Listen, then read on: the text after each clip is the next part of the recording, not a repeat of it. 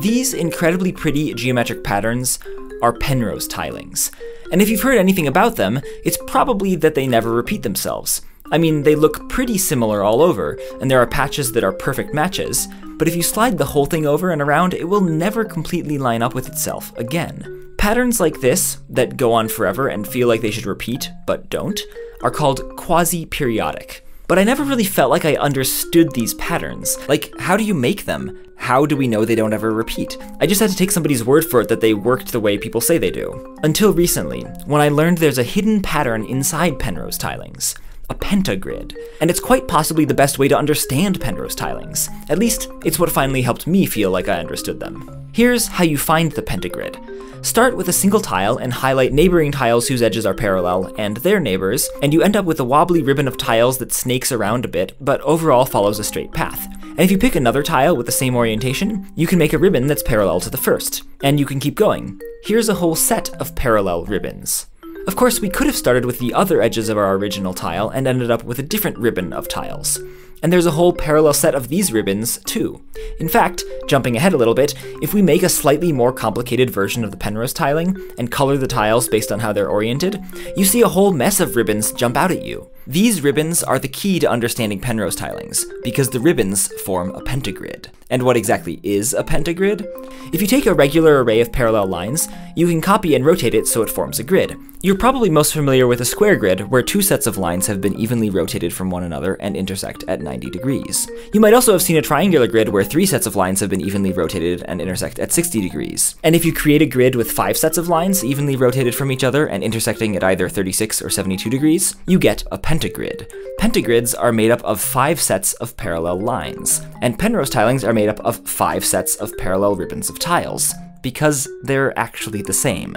To make a Penrose tiling, all you have to do is start with a pentagrid, and then at every point where 2 lines intersect, you draw a tile, oriented so the sides of the tiles are perpendicular to the 2 lines. This way, at the next intersection along the line, the sides of that tile will be parallel to the sides of the first tile, and the same at the next intersection, and so on, and you can slide them all together into a ribbon. And if you do the same for the next line up in the pentagrid, you get another ribbon, and another. And if you also do it for all the other lines in the other directions, all the ribbons combined together make a Penrose tiling. You can also just add a tile to every intersection and slide them all together along the grid lines. Either way, you get a Penrose tiling.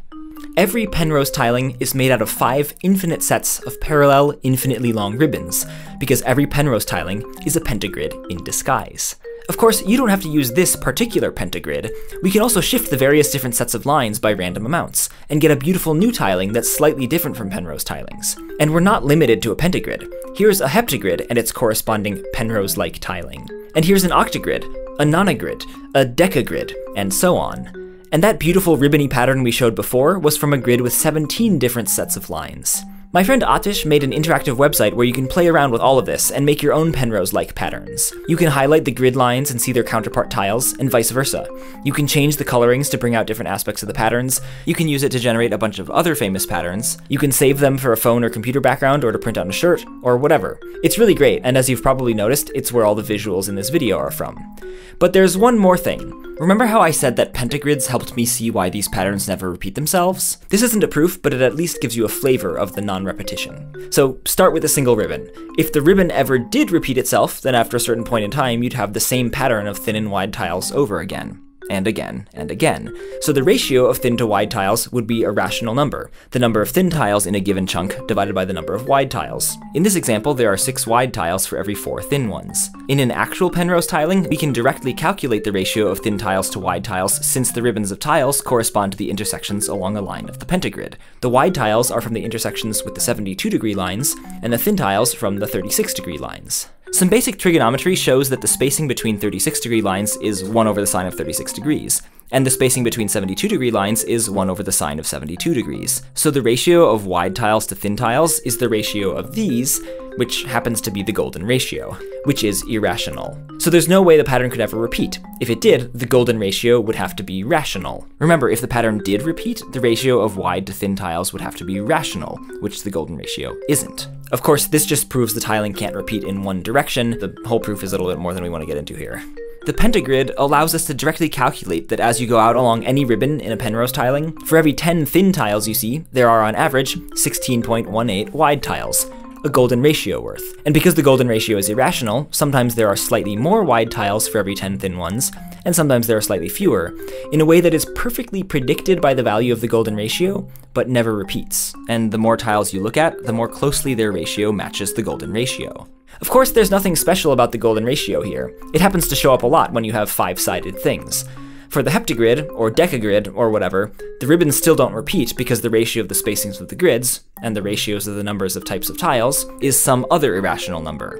All these patterns are quasi-periodic. They may never repeat, but they also aren't just a random jumble of tiles. Alright, go play with the beautiful Penrose tile patterns over at atishb.com/pattern collider, and send the prettiest ones to me on Patreon at Minute Physics.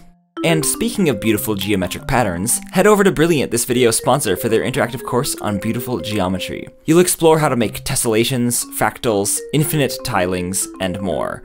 Brilliant has dozens of courses covering broad swaths of math and science, and there's something for everyone, from entertaining puzzles to clever problem-solving strategies for high school math competitions to black holes. Actually, all of those subjects are for me. You can choose your own by signing up for free at brilliant.org/minutephysics. The first 200 people get 20% off an annual premium subscription with full access to all of Brilliant's courses and puzzles, and more exclusive content added monthly. Or you can give a Brilliant subscription to somebody as a gift. Again, that's brilliant.org/minutephysics. And thanks to Brilliant for their support.